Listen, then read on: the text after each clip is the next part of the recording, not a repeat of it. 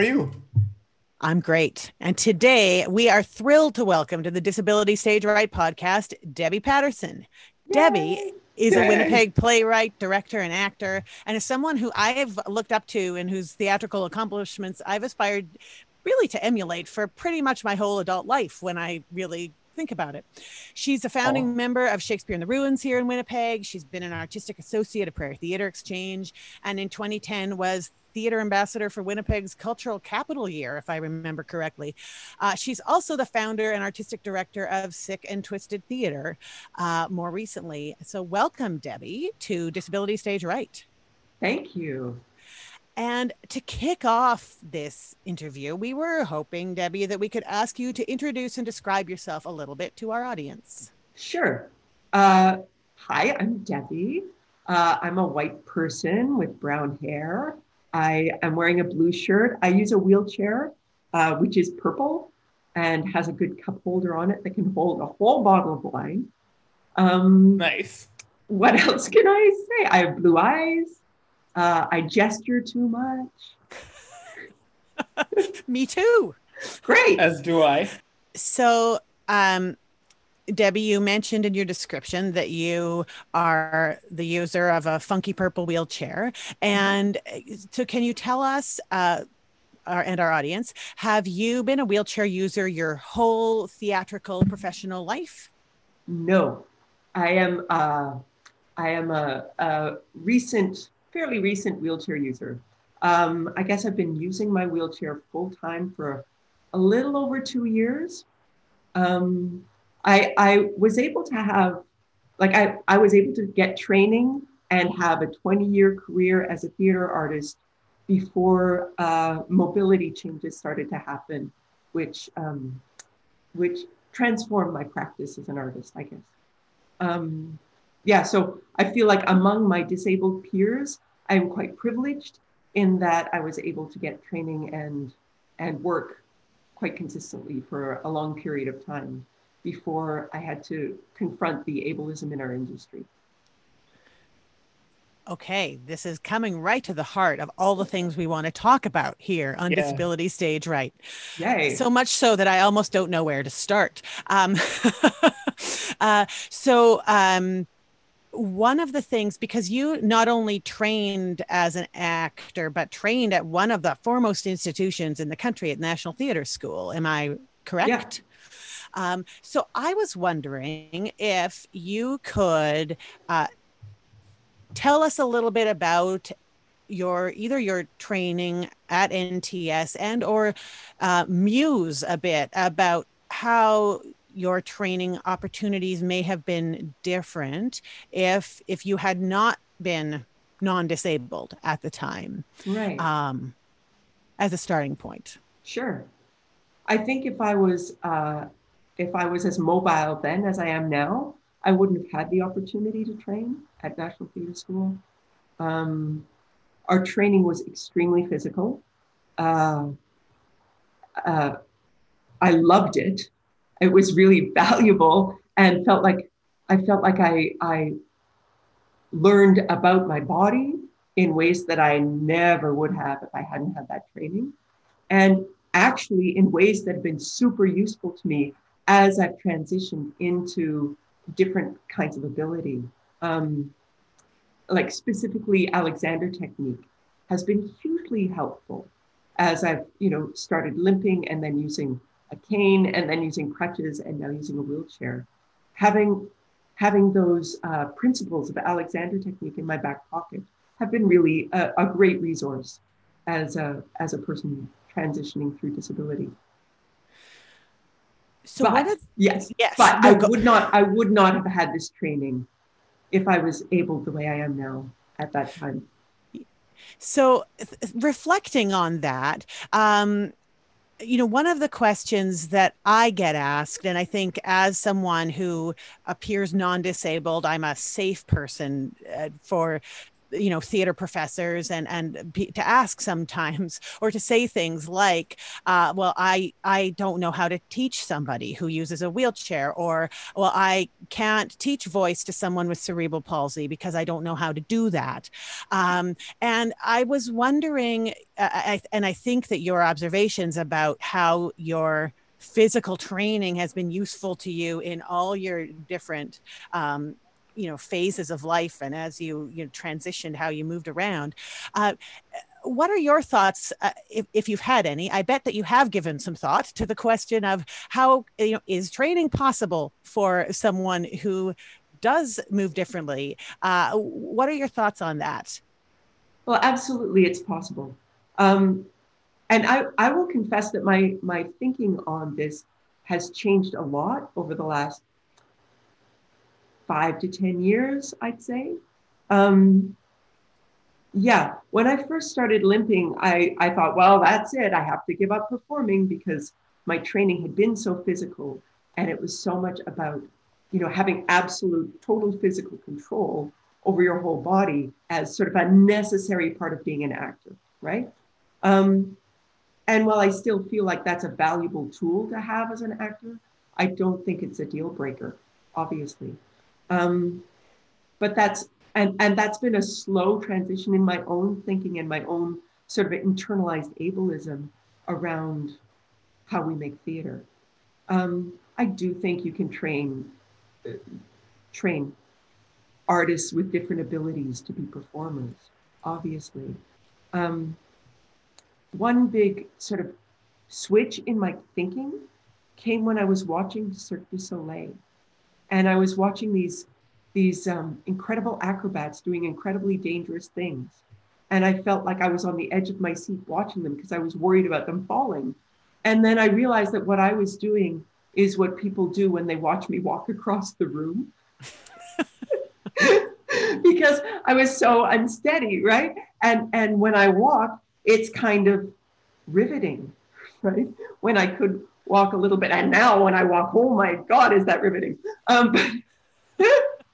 But I kind of felt like there is something incredibly compelling about the way I, as a disabled person, move through the world. And it is all by itself theatrical. It is not as versatile a storytelling tool as it was when I could do anything with my body, but it is certainly extremely theatrical. It's interesting that you mentioned all of the things about learning about your body in your training when you had full use of it. I kind of went through a similar process when I went through some of my theater training, where I, unlike you, as I've mentioned in previous episodes of the show, I was born with cerebral palsy, and I've always had limited use of my body, but I was able to the theater training, learn so much about my body and the way that it functions and the way that it could function when put in those weird corners of, wait, can I do this? Can I do Commedia the way it quote unquote should be done? Like, and the answer is yes. Did I in the training most of the time? No, because we didn't quite know how that works. And it was a question of, okay, how much time do I put in figuring that out versus how much time do I put in just learning the technique and then channeling it through the work that I do later in my career. And I can just relate a lot to what I gleaned as that sense of, in your case, rediscovery, but in my case, discovery about the way I could approach theater when faced with a lot of, I don't know if this is going to work, both for me and my professors who I am eternally grateful for taking me on and like taking that leap of faith with me to figure out if we could do this. So yeah, there's just a lot there. And then I wonder if you could, this is a big question. And and maybe we save your answer for the end if you want some time to think about it. But if me, oh God, it was 8 years ago when I started theater school already. Wow.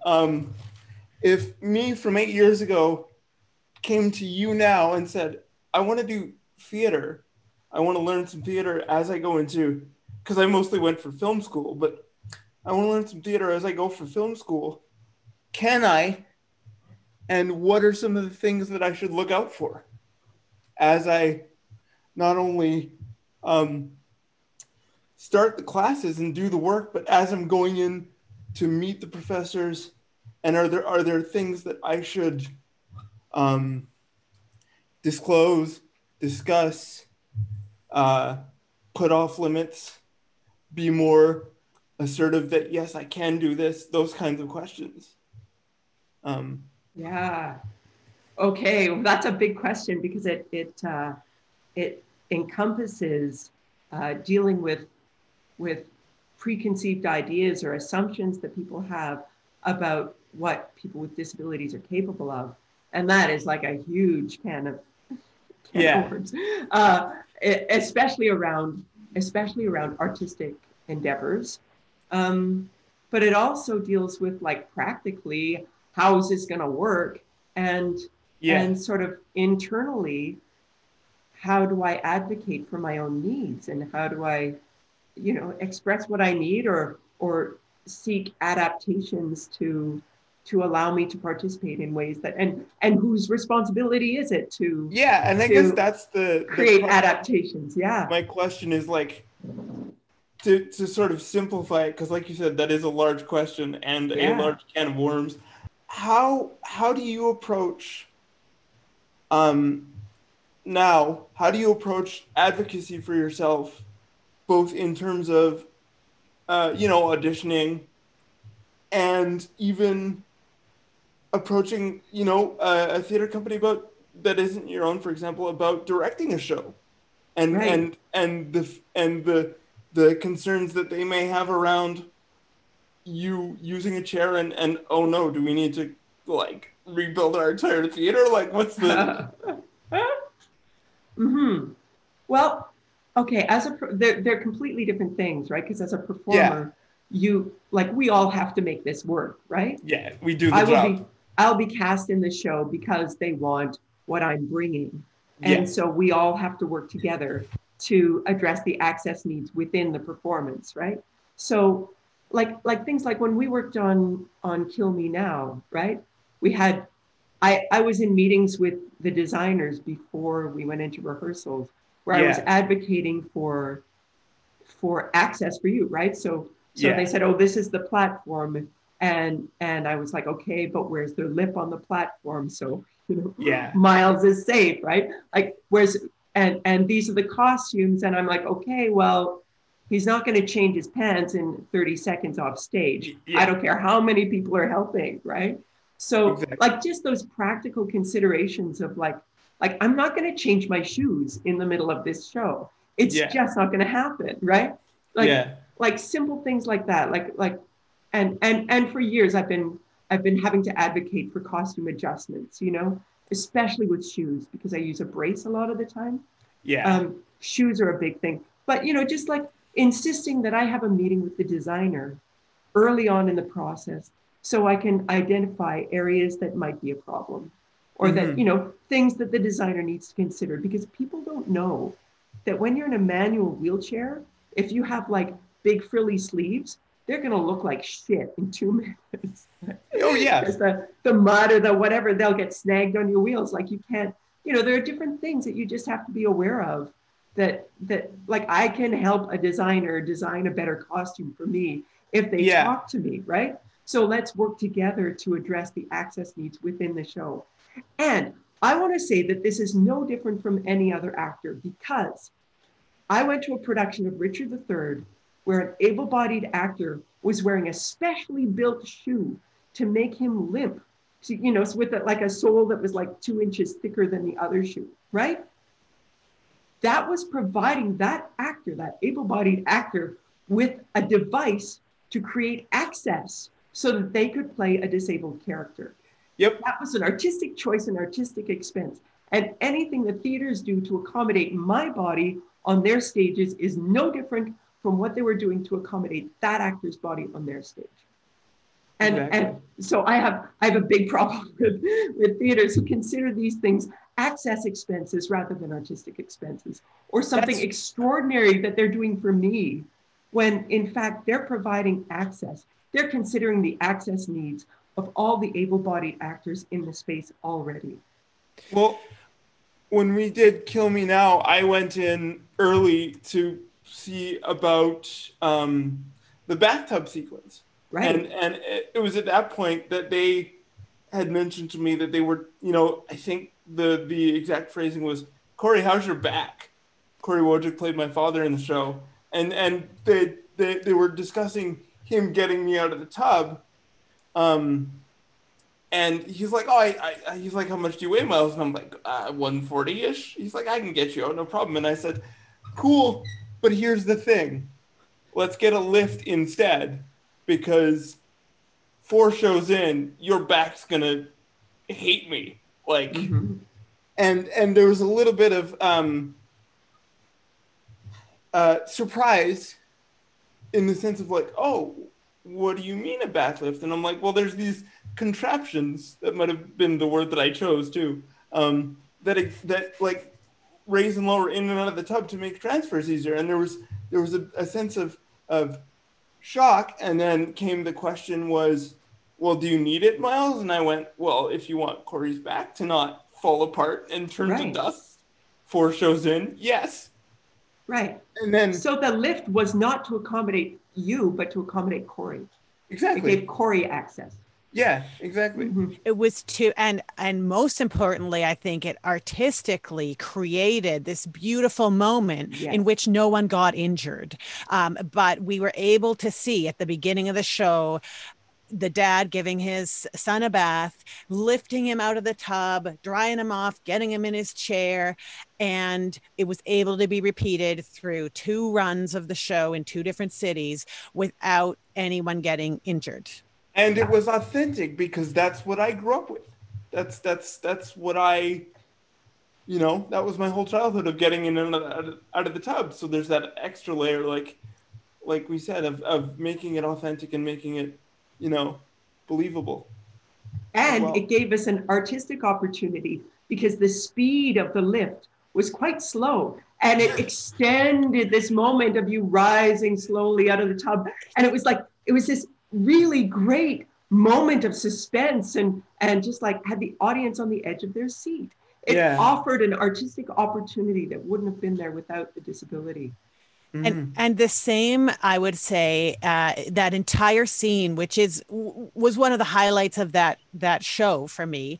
And all 3 of us worked on this show, Kill Me Now, for listeners who may not magically know that for any reason. I came on a little bit later, after Debbie and Miles had discovered a lot of these things and helped the artistic team discover some of the things. And Debbie, I think it actually was recommended that I be hired to help with some of the access needs, and then being a backstage aide for Miles. But what I loved about that opening scene is because, Miles, you were coming out of the tub and you were totally naked, like one tends to be in the tub, which is always I think an incredible act of generosity for an actor. And then Corey dressed you on stage, as is called for in the script. And it is not an instantaneous process for someone to dress somebody else who's slightly cold and your muscles are a little bit stiff and all of that. And so that entire scene took more time than perhaps the playwright had imagined when he wrote it, and when it had been done previous times with non-disabled people pretending to be someone with a disability. But without fail, I heard from, and we all heard at talkbacks from just dozens, if not hundreds of people, about how riveting that scene was. And that back to the body and the opportunities for your body to be trained in physical movement, and for your professors and teachers and directors to look at movement of your body and not just movement of your wheelchair as the way that you express movement. Or movement of the scene as it's written. Mm-hmm. Like it's just such your everybody's body is giving this huge gift to, and your body in that scene, Miles, it was so it gave such an incredible gift to the scene in every way. And I feel like we as a theater community need to find ways to not only essentially like exploit the gifts of both of your disabled bodies, but also to train and support and embrace and include in every way. Mm-hmm. Yeah. Yes. Because I Yes. fear right now there are, because we don't know, the teachers don't know what to do, and people don't want to do the wrong things, and so sometimes, I think opportunities aren't given for training in those sorts of things. Well, and Debbie, that kind of leads me to my next question for you. Like that sense of understanding that we have, that our professors and the directors that hire us don't know. How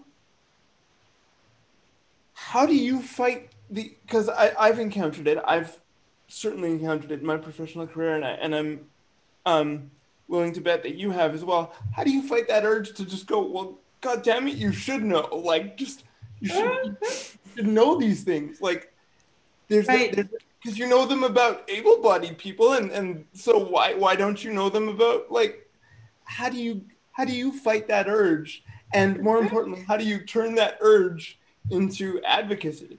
Right. Well, I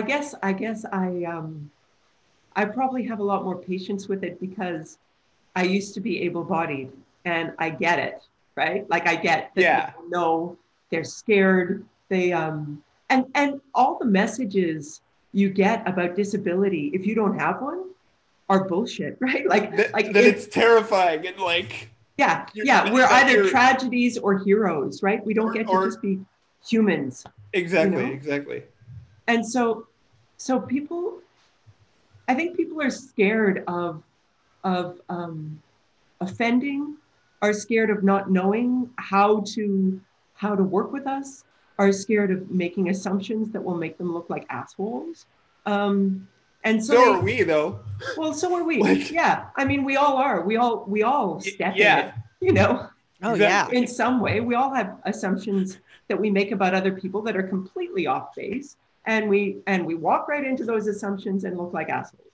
Yep. But I do feel like people are, they're scared. They don't know what they can ask. They don't know what to ask. They don't know how much they can push. They don't know how much they have to accommodate. And they're worried that it's going to derail their vision or something. Most of it is that they don't have faith in themselves and their own ability to adapt. And as people with disabilities, we know how to adapt. We know how to roll with it. We know how to find another way to accomplish the thing we need to do because the normal way doesn't work for us, right? And so we've developed confidence in our ability to adapt, to improvise, to find another way. And people who haven't had these challenges aren't confident in that ability. And that's why they're afraid of working with us. And so as an artist with disabilities, I just try to empower the people around me to know that they can do this. They have the skills they need. They're creative thinkers, they're improvisers. We can work together to problem solve these questions. Yeah. And I always advocate for not seeing the disability as a problem that needs to be solved, but as an opportunity to find new solutions, right? So, Yeah. and that's what I call that cripping the work, right? So, I mean, I did a show in January where I was sort of a replacement for someone who had been hired and then dropped out. And it was a one-person show, and it was conceived with an able-bodied person in the role. And I had to just level with the director and say, we can't pretend my wheelchair isn't here. We can't try to work around it. We can't try to hide it. That's going to be bullshit. We have to look at what does my wheelchair give us that we wouldn't have if I was a biped, right? And so how are we going to incorporate this physical movement that I have, this way of moving, into this production in order to make this production better? And we did. And I just had to give it to the director and say, this is what we're going to do. We're not going to hide it. We're not going to work around it. We're not going to see it as a problem. We're going to see it as an opportunity. And like the next day, he came to me with a new concept for the whole show that was amazing and totally worked, and it was beautiful. Yeah. Yeah. And Debbie, and you he wrote just needed to be empowered and challenged and given the opportunity to try new things. Yeah. Told that it was okay to be uncomfortable and to ask. Yeah. Yeah. So I think that's a huge thing for a lot of people, that we are afraid of saying the wrong thing, doing the wrong thing, like you said, like looking or sounding like an asshole, or actually being an asshole by accident. And so the easier thing is to just avoid it. So like just if I'm just not inclusive, if I just, make a point of not working with anyone with disabilities, I won't make any mistakes around people with disabilities. Yeah. Clearly all of us on this podcast, not our vision for the future.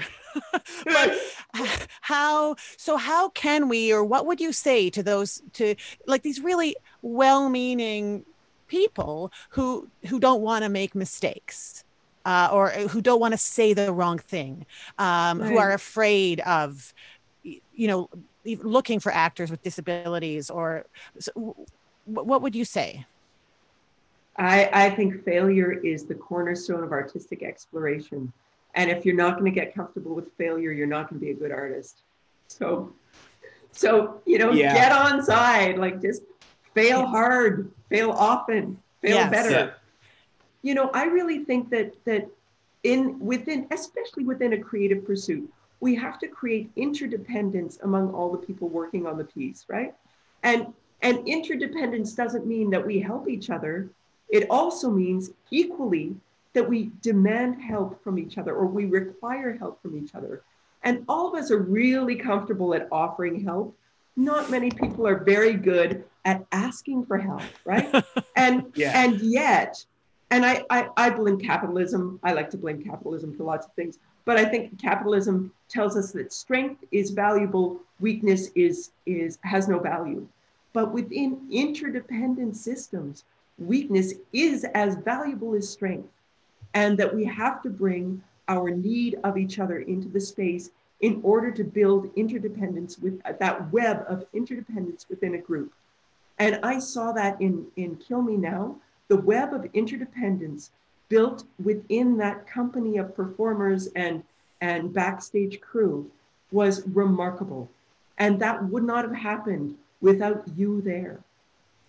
Because your vulnerability built that web. I absolutely agree. And so it like I've never seen, and the work was like that. It changed the work on stage, like the way that family gelled into a family. Yeah, would it not elevated. have happened. It elevated the artistic work of everybody on stage. Yeah. That interdependence you're describing. Yeah. Yeah. Hey, everybody. This is Ange, your friendly technical producer, jumping in because that's what I can do because I have the fancy tools. Thank you so much, everyone, for the conversation so far. But as you may or may not know, Debbie, something that consistently comes up in our conversations as we've been putting this podcast together, and in our time talking with other guests, the one thing that always comes up is you. Okay. It is. So many of us have been affected by the work that you have done as an artist for so many years now. And me specifically, the reason I'm back on stage, it's because of you. It's because of you. Because I didn't think that bodies like mine had a place on stage anymore. Mm-hmm. And you showed me otherwise. And I will always, always be grateful for that. That's not what this was about. Sorry, guys. It's okay. one of the ways that I have found my way back on stage is through Sick and Twisted Theatre, Right. which is your theater company. I would really love for you to talk a little bit about Sick and Twisted and the role it plays in your world and the role that it plays in the broader theater world.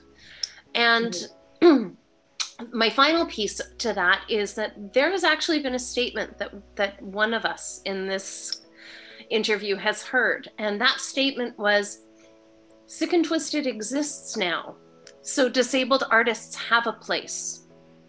Do we really need them on the other stages? Whoa. Yeah. Whoa. Yeah. That's really interesting. It is really interesting. Yeah.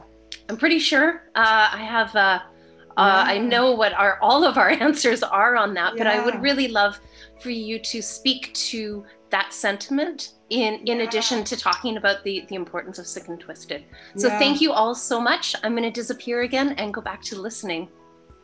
Okay. Well, first of all, I'm going to say that Obsidian Theatre exists. So why do Black actors need to be on our stages? Native Earth exists. Why do Indigenous actors need to be on our stages? Let's talk about whose stages we're talking about. Aren't they the stages that are for all of us?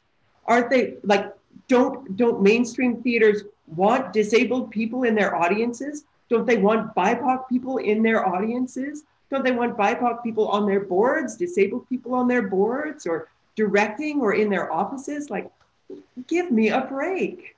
There's room for all of us in mainstream theater. That's why it's called mainstream. And the fact that we've been excluded from that is not a justification to continue to exclude people with disabilities from mainstream theaters. That's my rant for that, first of all. Okay, so I want to talk about Sick and Twisted a bit. So I started it because I felt like we needed to, first of all, develop more artists with disabilities to work in the theater and to promote the idea of disability art in our community, and to create disability art that was not focused on therapeutic recreation, which is what a lot of artistic programs for people with disabilities are, right? And that is a battle we continue to fight.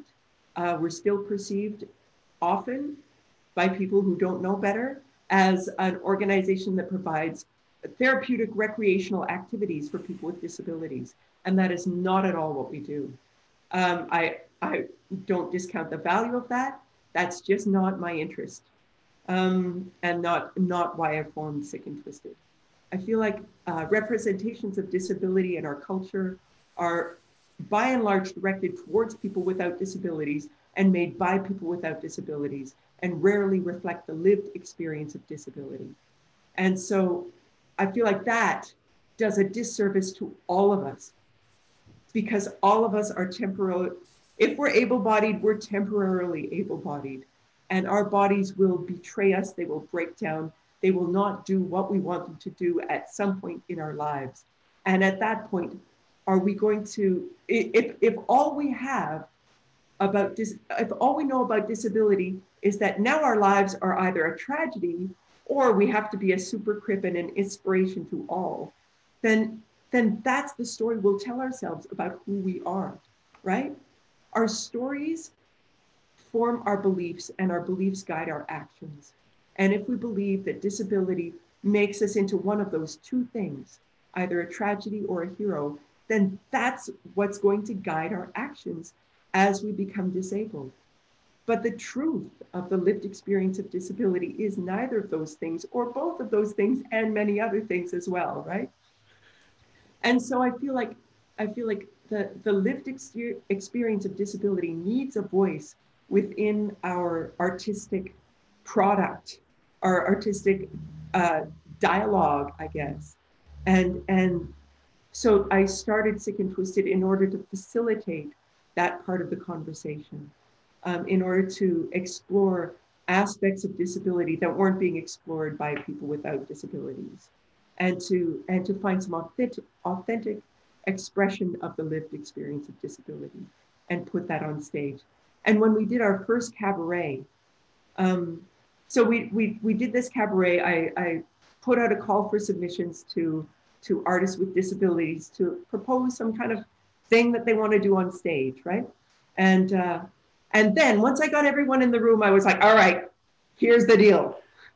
You are not here to raise awareness about your disability. You are not here to complain about how hard it is to be disabled. You are here to provide something of value to the people in the audience who are going to come here with all kinds of preconceived ideas about what disability means. And you're going to tell them the truth about your lived experience of disability. And you're going to tell them the truth because they need to know that, because they don't know what their own bodies are capable of, because they don't know what the lived experience of disability is, which is actually universal. So that's what we did with our first cabaret, and people's minds were blown. Like people came up to me after the show and said, I don't know what I thought I was coming to see, but it wasn't this, right? That's what I kept hearing. This is not what I expected to see. What they expected to see were people complaining about how hard it is to be disabled, people being inspirational, or people raising awareness about their disability. And that's not what we delivered. We told people who they are. That's what we were there to do. And for me, that's kind of the difference between professional and amateur art. Amateur art is, and it has its place and it has value, but it is about serving the artist, right? About giving the artist an opportunity to express themselves, or a chance to get up in front of an audience. But professional art is about serving an audience, about giving an audience an experience that they can't get in their daily lives. And so that's why my focus always, when we're doing work at Sick and Twisted, always is on what are we giving the audience? How are we serving our audience? How are we using the lived experience of disability to unearth the truth of the human condition that we didn't have, that we wouldn't have without our disabilities? So that's the goal of Sick and Twisted. Now it's really interesting. Right now, I'm just going through a transition with Sick and Twisted, because it's funny. Angela said, you know, Sick and Twisted is your company. And I know that's how it's perceived, and that's how it's been for a while, because I felt like, you know, we need to represent, like I have to get up on stage and represent disability, because I have this privileged position of having all this training and experience as a performer and a disabled body. Like there aren't many of us that have both those things. And so I've got to be up on stage representing. But now we've been at it long enough that there are enough people who are like developing work and generating work as disabled performers that for the season I'm proposing, like this coming season, I am like completely in the background. I am just curating and facilitating and spotlighting everybody else. And I don't have to write, I don't have to perform, because there are lots of other performers with disabilities in our community who can carry the spotlight, who can get out there and represent. And that is like, yes, it's working, you know? I'm just feeling like this was my goal. This was what I wanted to do. And now it's happening. And ultimately, I want to not be running this company soon. Like I want to start it. I want to get the wheels turning. I want to get it in motion, and I want to not be running it. I want to, you know, be like an advisor or a, you know, elder statesperson of the disability theater community, but not be the founding one artistic director on the website, but not the, but not the nuts and bolts person. Yeah. I have a question for you, Debbie, if I may. Yeah. Around your sort of ethos, if I may, of the professional art serving the audience. This is something that I kind of struggle with the stuff that I write, because I don't often write a lot of content about disability. It just happens to be stuff that features me in it, and I have a disability, so you know it's inherently there. It's present. It's part of the piece. But my question is, where do you land on this idea of message theater, I'll call it, versus putting out a product that's good and entertains the audience. And if it does that first, and it does that well, the message will sort of come as a byproduct if the content is good first. Where do you tend to want, or where do you think the mediums that we work in should go? Do you think it should be message first, or entertainment first, and then oops, I taught you something? I think I actually think that, and I've worked in message theater for a while. I was the artistic director of the Popular Theater Alliance for a few years, which was a theater for social justice. And I definitely think that artistic choices rooted in political values are poor artistic choices. I feel like if we want to deliver a message, we have to first do good art and tell the truth. And so telling the truth comes first, right? If we try to do a show about an issue, we won't. It ends up being superficial. You can't dig deep, right? You have to go down into the depths of the thing you're exploring in order to find the universal. And once you find the universal quality within that issue or that thing or that idea that you're exploring, then it becomes art, right?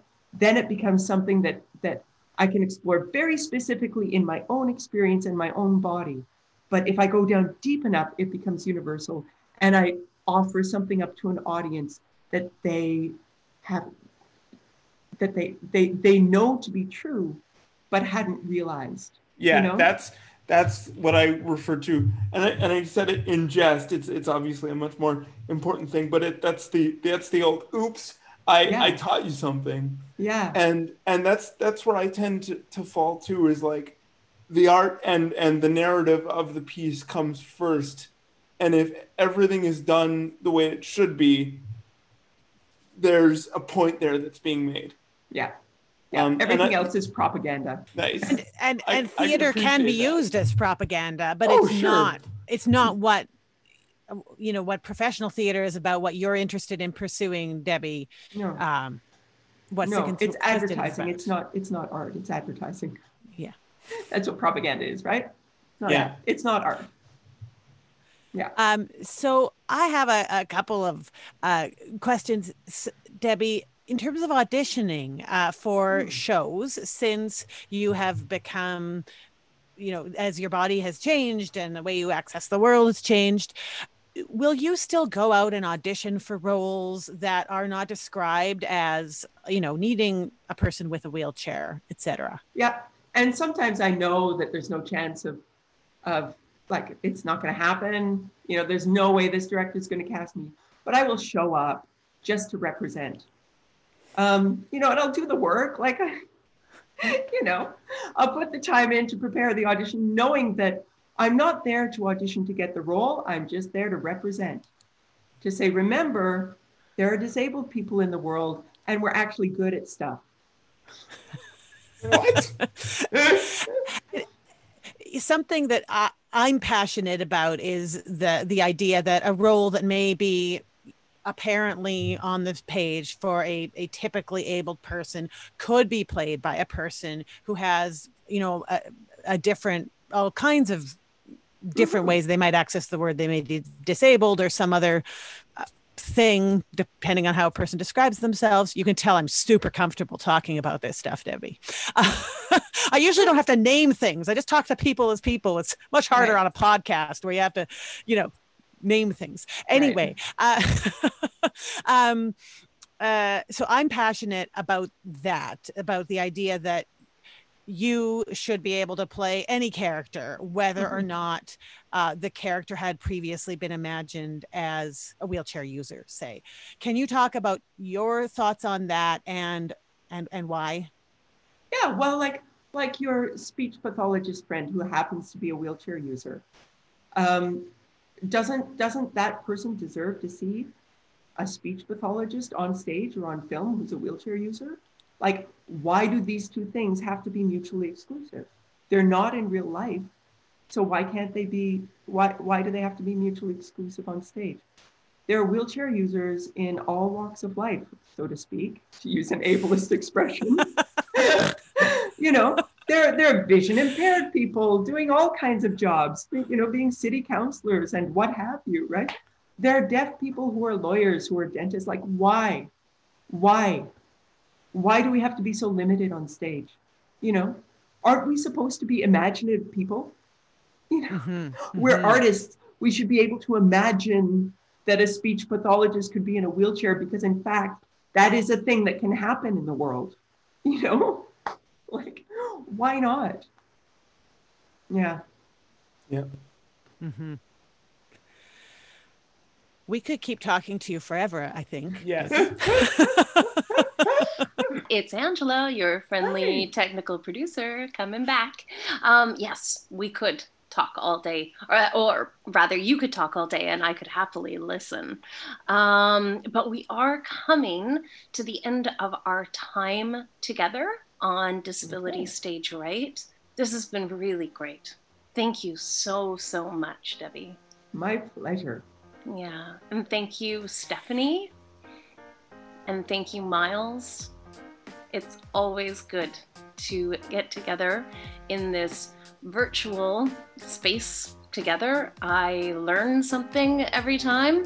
I definitely laugh, and usually at least once cry. Yay! So your jobs are done. Okay. Thank you, I was gonna Angela. say, It's mission accomplished then? Mission you accomplished. create a beautiful, welcoming Zoom room, I gotta say. Oh, my internet connection's unstable again. Well, then it's just telling us that it is our time to say goodbye.